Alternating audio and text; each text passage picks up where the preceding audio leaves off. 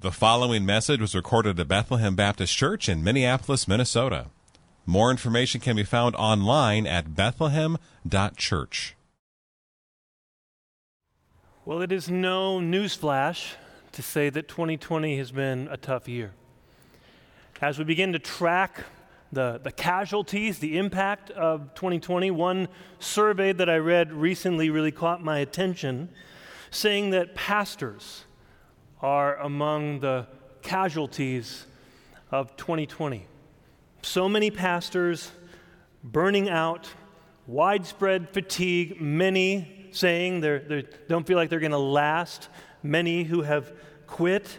And they said the number one reason was the polarizing response to different issues that people in the church have had. Polarizing responses to things like government regulations, whether or not to wear a mask. Polarizing responses to political tensions, whether you're Republican or Democrat. Polarizing tension because of race relations and everyone having a strong opinion on what the problem is or what the solution is. And pastors feel like they're getting caught in the crossfire congregationally of different people in the church that they're trying to pastor and love. The survey was discouraging to me for a number of reasons, but perhaps the biggest reason is that we're in 1 Peter, and it is the polar opposite vision of what 1 Peter gives. In 1 Peter, you don't see the problem being the infighting of the church. You don't see alienation and hostility between people in the church. What you see is social hostility and alienation from the world directed to the church. And Peter says the only remedy for that social alienation and hostility coming from the world is the genuine fellowship to be found in the family of Christ. This is not a time to splinter. This is a time to unite, to celebrate what we have together. And so the way that Peter lays this out in this passage is he says Christian conduct is going to look distinctly different. It's going to look a certain way in the church. We'll see that in verse 8. And it's going to look different outside the church, verses 9 through 12. So that's the outline. He starts by saying, he sums up. You can see it there in verse 8. Finally, he's taking us on a summary of chapter 2, verse 11, all the way to here, chapter 3, verse 12, and he's summarizing what he's been saying. So we need to understand this as a summary that helps us get our bearings for what we should do in a world that's often hostile to Christians. I want to read the text, I want to pray, and I want to state the main point, and then we'll walk through the outline. Here's the text. 1 Peter chapter 3, verses 8 through 12. Finally, all of you, have unity of mind, sympathy, brotherly love, a tender heart, and a humble mind. Do not repay evil for evil or reviling for reviling, but on the contrary, bless. For to this you were called, that you may obtain a blessing. For whoever desires to love life and see good days, let him keep his tongue from evil and his lips from speaking deceit. Let him turn away from evil and do good. Let him seek peace and pursue it, for the eyes of the Lord are on the righteous, and his ears are open to their prayer, but the face of the Lord is against those who do evil. Let's pray. So, Father, here we come. We come into your presence, and as we just sang, in all of our sorrows, Jesus is better. Make our hearts believe it. Make our hearts believe now, trust now, receive now. You really are better. There really is nothing else that I desire in this world that is better than Jesus. Our hearts, our flesh may fail, but you are the strength of our hearts and our portion forever. And how we need you to be the strength of our hearts now. Make us believe, make us taste that Jesus is better, and make us one by giving us that savoring together. In Jesus' name, amen. So here's the main point of verses 8 through 12. I'm going to say it a couple of times because it's a little involved. Here's the point. Christians show family love. That's an important phrase. Christians show family love to those in the church. So that would be verse 8. Christians show family love to those in the church. And now verses 9 to 12. And they are called to obtain an eternal blessing as they offer blessing to those outside the church rather than retaliate. I want to say that second part again. Verses 9 to 12 are surprisingly tough. They are called to obtain an eternal blessing as they offer blessing to those outside the church rather than retaliation. So let's look at this together. You'll see exactly what I mean as we go. You look at verse 8 first. What you see is Peter calls us to these 5 things: unity of mind, sympathy, brotherly love, tender heart, humble mind. These terms, these values or virtues are what the Christian community should look like and taste like. I can remember growing up, my dad would often come home from work, 6 o'clock or so, put something on the grill, put it really high heat so it would get done fast, and little did I know, it would dry the meat out. So when I started, I think we were in Louisville at the time. I was working. No, we were in Minneapolis. I was working as a meter reader. We got this free grill. And this free grill, little did I know, didn't have a very good burner, and so everything had to be made on low heat. So I discovered low and slow by accident. And I discovered that the meat tasted so much better. And I was like, where has this been all my life? And then I started discovering like flavor profiles. If you have different flavors, they come together and it's like worship in your mouth. So as I'm discovering this, one of my favorite desserts I started making is called smoked strawberry parfait. I apologize for the drooling up front. Okay? Smoked strawberry parfait, you have like the trinity of different profile flavors. You have sour, you have sweet, and you have smoky.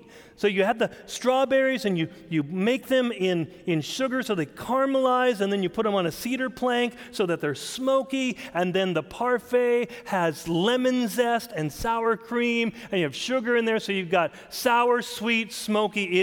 It is devastating. It is so good. Now, what Peter is calling us to is to have this kind of flavor profile to be part of the church, not just one thing. In fact, there's a symmetrical structure to this. This is what we would call a chiasm. You notice there are paired things together. He starts with humility of mind and like-minded. So unity of mind and humility of mind, those are paired, beginning and end. Then you have sympathy and tenderness of heart. So you move from mind to heart to what? Love. That middle term is what everything is moving towards. So let's do that. Let's start with what is he talking about with the Christian mind, and then the Christian heart, and then what it looks like in terms of love. So we start with the mind. Notice he has the first and last word. They share the same root, mind, in both in English and in the original language. And then a prefix is added to tell us what type of mind. And the first term he uses is one to be like-minded, same-minded, unity of mind. And this word was so important in the first century because this like-mindedness was a very prized virtue because it caused community to have cohesiveness. If you wanted a community to cohere together, unite together, you had to become like-minded. Now, what's happening here, though, is Peter is calling this church to something different, not to become conformed to the pattern of the thinking of this world, but for Christians to have a Christian mind as citizens of heaven that's not going to be conformed to the like-mindedness of the world, but to be transformed by the renewing of the mind, the Christian mind that's going to think in a way that Christians ought to think, to be governed by the Scriptures and by the Word of God, that Christians together have a Christian mind, a uniquely Christian way of looking at the world and looking at eternal life and looking at Jesus and looking at one another. So actually, what was such a sought-after virtue, Christians have, but it's one that subverts the world order. To say, we think differently than the rest of the world. Christianity today is a minority culture in our world. We think differently and therefore must stick together, creating this cohesiveness. And yet, the next term that he uses, the prefix is not, it creates high-minded people who are like, look at us, we're better than others. It creates low-mindedness, humble-mindedness.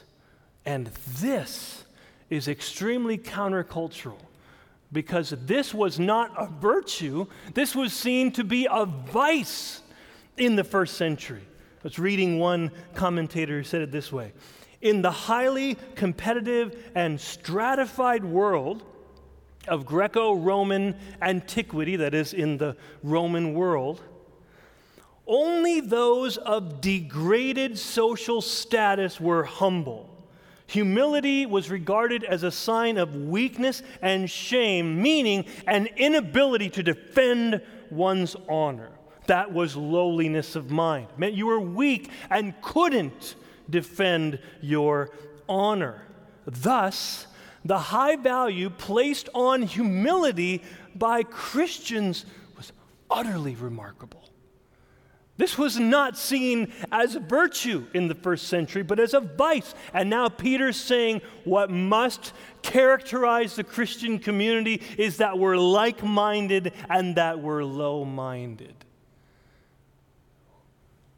Now, what that means is not, as C.S. Lewis says, that you think less of yourself. It's not like it's shaming yourself, degrading yourself. It's that you think of yourself less often so that you can focus somewhere else more often, namely on Christ. You realize it's not all about me. I'm in the family of Christ together, focused on Christ, and therefore, it doesn't always have to be focused on me. That's what these virtues are going against, this self-preoccupation, self-fixation, saying you have the ability as a Christian to be so focused on Christ and what He's done that you can actually get outside of your own bubble and begin thinking about others. That's exactly where he goes next. Notice the two pairs, sympathy and tenderness of heart. These things require that you have to get outside of your own bubble and think about the fears and hurts and challenges and situations of others. You have to enter into their world, which means you got to get out of your own little world. These are really picturesque terms. The term sympathy literally means to feel with, to suffer with. It's a word for community, meaning you're outside of your own bubble, you're in life with others, and you feel what they feel. You know what they know. You see and feel their struggles. You're with them as part of the family. So you're having sympathy, and then the second word, tenderness of heart, is even more picturesque. It's the word eksplaknoi, splanknos, meaning it's your gut. Splantology is where we get this word from. It's the study of your gut. It means you don't feel things for others in the Christian family just like some surface feeling. It means from the very depths of you, you feel with them, you ache with them. There's a tenderness. He's talking, like, have you ever had a stomach ache because you've thought about something so much, worried about something so much, felt so strongly about something? It means you ache. You feel it viscerally from the gut. That's what Peter's calling the Christian family to. You ache for one another.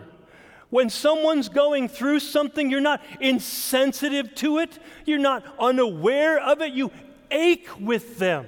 You weep with those who weep. You rejoice with those who rejoice. You're in it with them, which means you have to be outside of your own bubble to be in it with them.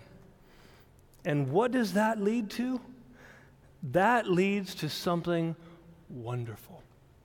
Because this word now for love is the word for brotherly love, but this word for tender heart or compassion is also a family term, uniquely family term. So when we think, for example, of compassion, we tend to think, oh, we can have compassion for those who were victims of a flood or a hurricane or something like that, and we're compassionate towards that. That's not the way the first century used the word compassion. It was a word uniquely used for family members. You can feel something for people out there, but there's a unique family compassion that you have for kinship. And what Peter's saying is, you're going to feel like family together, and therefore you're going to ache together. You're going to have a compassion for them like you would your own kin, because you've been brought together in Christ. You've been born again. We have the same Father. You have the same Spirit. You have the same Lord. It's made you a family, and this is a call to feel it, live it, walk it out, and it leads to brotherly love, family love. Notice how you move from the mind to the heart and then to the overflow of it. Practical action. Love cannot be confined to having good feelings towards one another, because as 1 John says, if you see a brother or sister in need and you have the world's goods and you close your heart to them, how does the love of God abide in you?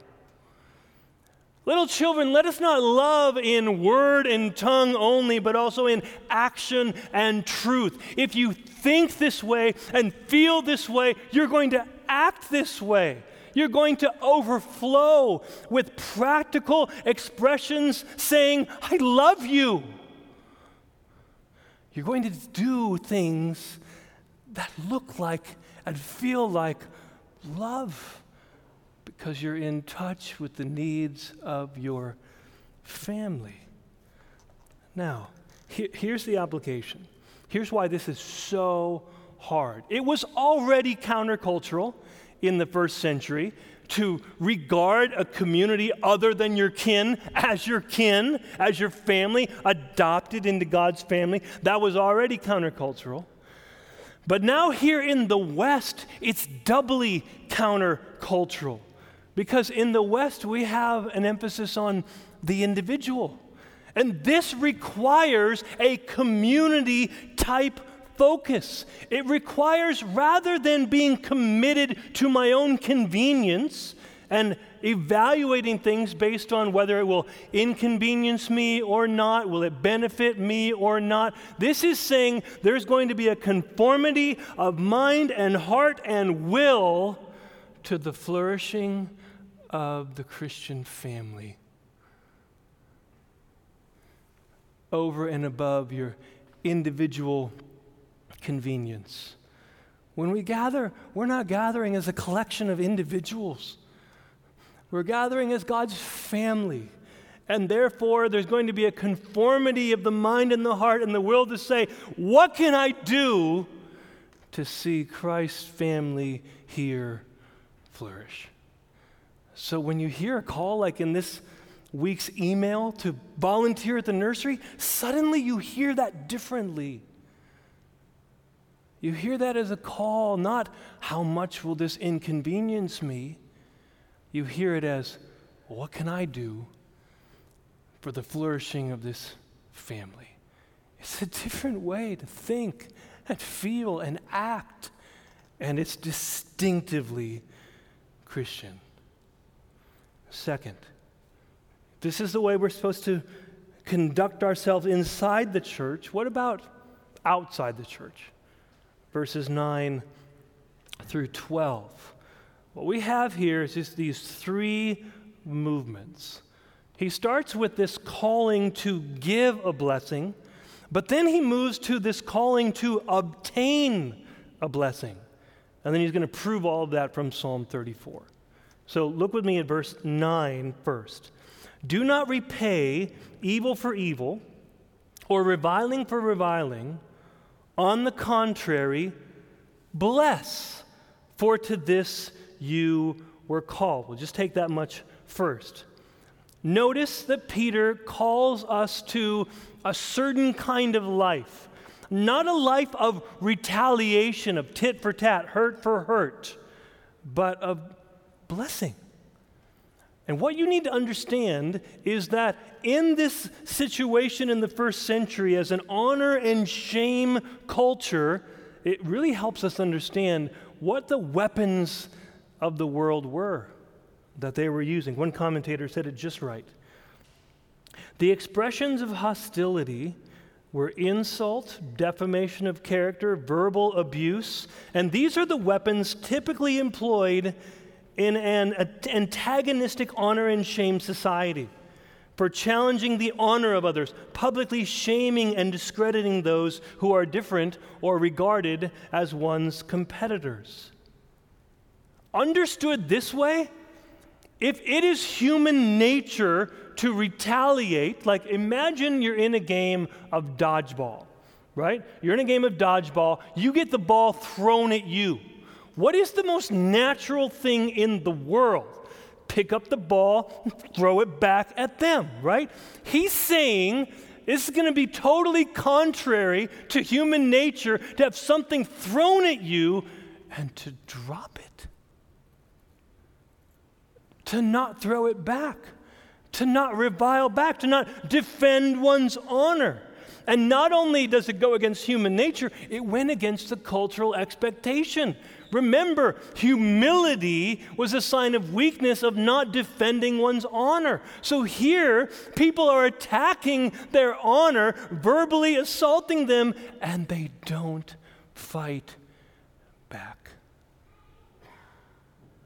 But it's not just a drop the ball, don't throw it back. You're throwing something back, but it's kindness. It's blessing. Let's understand something. In view of the society expectation that you are going to retaliate, when you don't, there is something inexplicable that happens to people. When you're on Facebook and somebody says something and you don't like and they direct it towards you, it doesn't take much to have keyboard courage to lob something back. What will be inexplicable is if kindness comes back, if courtesy comes back. You need to understand, this is evangelism, dear friends. This is what Peter's calling us to about in chapter 2, verses 11 to 12. You're going to show the excellencies of Christ, put this beautiful behavior on display so that some will glorify God, some will be converted by this. This is part of your witness in a world that is so tit for tat, lob for lob, hurt for hurt, defending honor all the time, to lay down reviling in return and to lob back blessing, kindness, respect. As Titus said, perfect courtesy. This will look like it's coming from another world. And it is. It's coming from citizens of heaven. And the world is going to look at that and not have a category for it. And then, as Peter says in 1 Peter 3, you're going to have an opportunity to give an answer to the hope that's in you. When people ask, what is this? This is evangelism. This is part of our witness. We avoid this get even mentality. It doesn't take any Holy Spirit power, any special grace of the new birth to retaliate. It takes Holy Spirit strength and the new birth to not lob back curse, but to give back blessing. And that is exactly what Christ did. As Peter said at the end of chapter 2, he didn't revile. He kept entrusting himself to the one who judges righteously. You're going to look like Jesus in doing this. And that means that when we talk about this type of behavior, we show respect and honor to everyone. That's what he said. You show it to tyrants like Nero, chapter 2, verse 17. You show honor, respect to unjust people who don't deserve it, masters, chapter 2, verse 18. You show it to unbelieving husbands, chapter 3, verse 2, or you can go on and on. Deadbeat dads, whatever it is. There's respect and honor where you don't give people back what they deserve, but blessing, kindness. Now, that's the call to offer blessing. Why would people live like that? Where does this mindset come from? What is this motivation from within when everything in you just wants to lob it back, that you would drop it and have kindness in return? You understand something, Peter says. You're on the road somewhere. That as you offer blessing, you understand you're on the road to obtain blessing. Don't take my word for it. Read it. Verse 9, do not repay evil for evil or reviling for reviling, but on the contrary, bless, for to this you were called, that you may obtain a blessing.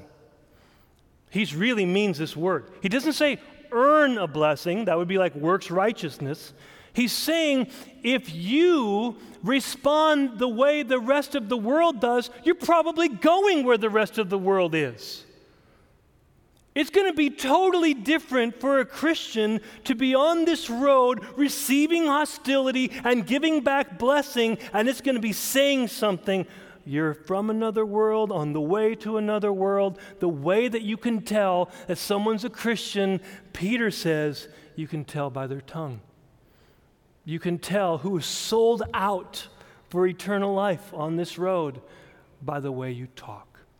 And to prove it, he goes to Psalm 34. Look at verse 10. For, that is, how do you know you're going to obtain a blessing? For whoever desires to love life and see good days. Christians that love life, eternal life, and want to see the prolonging of eternal days. That's us. So what do we look like? Look at the tongue. Let him keep his tongue from evil and his lips from speaking deceit. Let him turn away from evil and do good. Let him seek peace and pursue it. Remember, Peter has already alluded to Psalm 34 in chapter 2, verse 3. Taste and see that the Lord is good. If you have tasted the kindness of the Lord. He's not just quoting this now out of context. You remember David is on the run outside of the promised land, escaping with his life. And he's now in front of a foreign ruler, and this is Abimelech in the superscription. Change his behavior before Abimelech. What does he do? How does he act? How does he live? This psalm is coming out of that. Being in exile. In fact, if you look at the Greek version of this, we hear, I sought the Lord, and he answered me and delivered me, Hebrew says, from all my fears. The Greek translation says, from all of my sojournings. All of my time in exile. All of the fears that come upon me when I feel like I'm living in a foreign land. It's not familiar. Here I am. All these fears are piling up, and the Lord delivers me one by one from them. During my time of exile, during my sojourn. And what do I look like when surrounded by fears? I'm keeping my tongue from evil.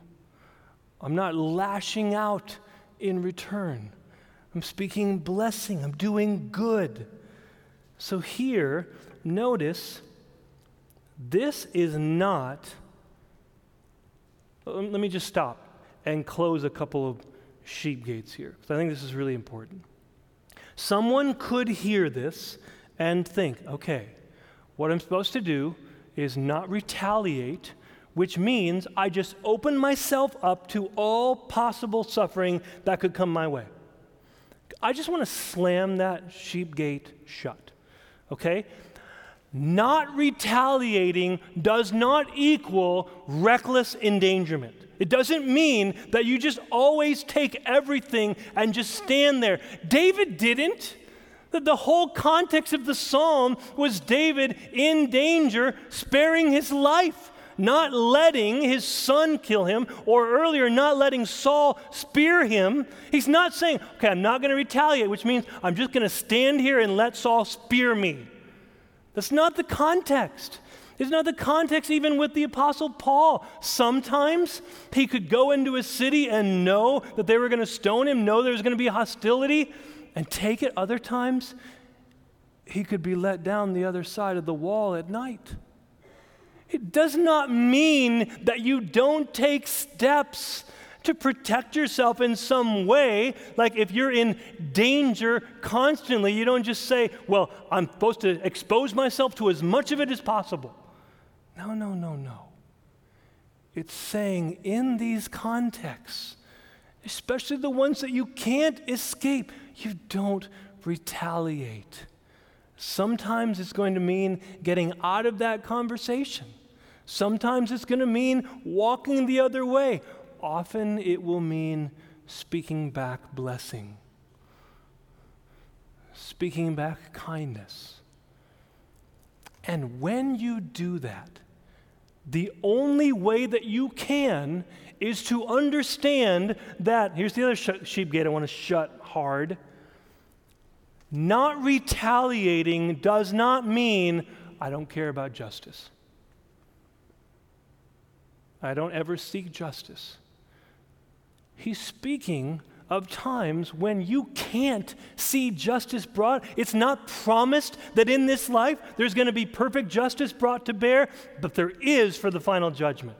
And therefore you're able to never take vengeance into your own hands, but leave room for the vengeance of God. And this is exactly what Paul said when in the same context, Romans 12, he says, don't curse back, bless. Why? This is Romans chapter 12. Beloved, never avenge yourselves, but leave it to the wrath of God. For it is written, vengeance is mine, I will repay, says the Lord. To the contrary, now this is kindness. If your enemy is hungry, feed him. If he is thirsty, give him something to drink. For by so doing, you will heap burning coals on his head. Don't be overcome by evil. Overcome evil with good. In other words, it's never a winning strategy to try to beat evil with more evil. It can only be overcome with good. And this fits what Peter's saying with wanting to see people glorify God on the day of visitation by keeping your conduct pure and good. What does it mean? Either as you do them good and give them drink and give them food, their eyes are going to be open to the excellency of Christ and they're going to become converted and worship Him with you forever. Or it's going to heap coals of judgment on them for the final judgment. Either way, you're free. You don't have to defend yourself. You don't have to take vengeance. You can entrust it to the Lord. That's Psalm 34, and you know it because you read the very end. Look at verse 12. For the eyes of the Lord are on the righteous, and His ears are open to their prayer, but the face of the Lord is against those who do evil. You don't need to be against them. The Lord is. And He will bring perfect justice if they don't repent. And I think that's so important because sometimes the biggest mistake that we make when we retaliate is we're trying to play the Holy Spirit. We're trying to bring conviction with the force of our words, and we realize it's got to be in God's hands. I am going to respond with kindness. And isn't that what the Lord does? His kindness leads us to repentance. So here's how I want to close. I want to think about what this means for us and then how this will look practically in sanctification. First, what needs to happen for us as Christians is that we're going to have to make a change. In this country, we have been used to a certain moral majority, a certain background in context that some people call Judeo-Christian ethics. That day is done. And shaming and mockery was never a good strategy, but today it's even less so. To fire back angry words at people that you disagree with, when the Christian ethic is clear about we're not for homosexuality, we're not for transgender, when people say we hate submission and all these things, the Christian ethic says this is what we believe, and when we get hatred back, we don't return reviling to homosexuals, Muslims, atheists, people on the other side of the political aisle. We don't turn up the volume on our antagonism. We turn up the volume of kindness, respect, honor, love. How you treat the people with whom you disagree is one of the biggest indicators of whether you're a Christian or not. It doesn't take any special grace to love those who love you. That's what Jesus said. It only shows the love of the Father when you can show enemy love. He causes His rain to fall on the just and the unjust, which means you're called to speak blessing not just to the politicians you agree with, but the ones you disagree with. You're called to show blessing not just to the family neighbors who align with you, but the ones who scorn you. You're called to be kind to the neighbors, not just the ones that are kind to you, but the ones that are curmudgeons and it's never enough with them. You're called to bless people like not just the respectful wife and the kind husband, but the disrespectful wife, the insensitive husband. This takes the strength of the Holy Spirit to do this. Now, why would a Christian look like this and live like this? Don't think to yourself now, okay, what I've got to do then when people have angry things to say to me or scornful things and I want to rise up and defend myself, fire back, what do? Do I just say, don't? I shouldn't do that. Just say no. That is not going to work at all. In terms of New Testament sanctification, you're called to put off a certain way of life, like a pair of clothes, and put on Christ. Have you ever worn clothes that you got really dirty in and they were just disgusting and you just couldn't wait to take them off and shower and put on new clothes? This is the Christian life. We can't wait to put off that worldly way of reacting. We're called to put on Christ. How? Think about the teaching of Christ. Think about the life of Christ. Think about the mind of Christ. All three of those you see right here in this text. The teaching of Christ, he's the one that told us this.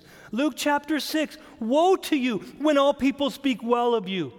That's what their fathers did to the false prophets. If you expect everybody's going to speak well of you, then you're not taking Jesus seriously. He said it's not going to happen. You're not going to be liked by everybody. Deal with it. And I say to those who hear, love your enemies. Do good to those who hate you. Bless those who curse you. Pray for those who abuse you. Peter's just taken Jesus' words here and saying, it's still true. This is still what Jesus says. But there's even more power, not just in the words of Jesus, but the life of Jesus. When you say, okay, what does it look like? What's the example? Peter says he's already given it. 1 Peter 2:22, he committed no sin. Neither was deceit found in his mouth. When he was reviled, he did not revile in return. When he suffered, he did not threaten, but continued entrusting himself to him who judges justly. What you see in the life of Christ is it's an invitation to move away from the world and more into who Jesus is. You get to experience fellowship with him. When you don't take that ball and throw it back, Jesus is saying, I got a better way. Come to me, learn from me, watch me, live with me. Keep entrusting yourself the way that I did. And when you stop and don't lob back, what I want you to think of every time feels a lot like the gospel. If God treated you according to a get-even mentality, where would we be?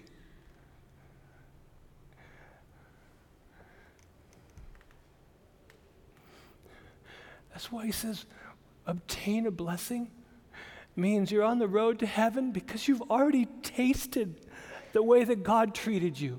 And it wasn't this way. When he should have destroyed us forever and he treated us with everlasting kindness with the riches of Christ, it changes us. It changes the way that we think and feel and want to live because we're so attracted to the excellencies of Jesus that we can't help but show it. Like, this is what my Savior did, and it is my great honor to show it to you in the hope that you'll see it and love it too. This is gospel retaliation. Blessing back, kindness back. But it really is the mind of Christ that shows us all of this. That word for lowly minded is the same word that Paul uses when he says, do nothing from selfish ambition or conceit, but in lowliness of mind, count others more significant than yourself. Let each of you look not only to his own interests, but to the interests of others. Have this mind among yourselves, which is yours in Christ Jesus. The mind and the heart and the will that Peter's calling us to is Jesus's. This is the way that he thought. When he's in glory, he takes on the form of a servant to serve us with salvation, the very ones that opposed him and scorned him.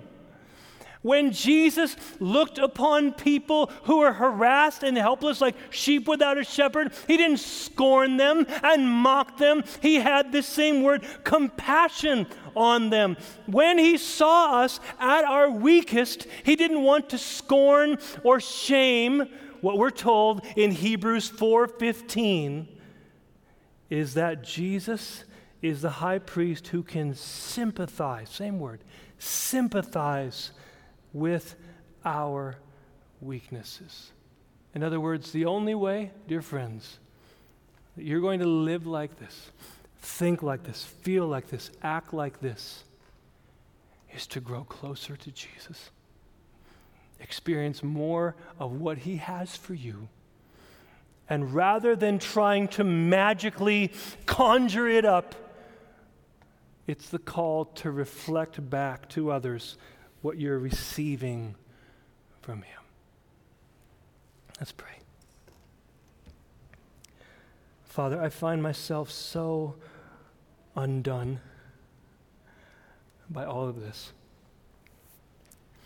I long so much for us to think this way, feel this way, live this way. And Lord, in all of our sorrow, I pray that we would truly trust your words, Jesus. In this world, we will have tribulation, but take heart, you've overcome the world. The tomb is empty. You're promised to come back for us.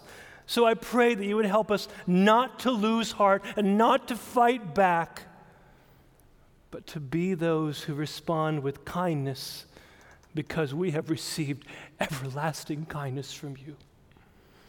In Jesus' name. Amen. Thank you for listening to this message from Bethlehem Baptist Church in Minneapolis, Minnesota.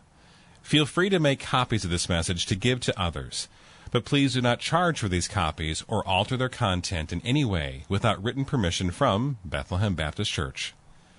For more information, we invite you to visit us online at bethlehem.church or write us at 720 13th Avenue South, Minneapolis, Minnesota, 55415.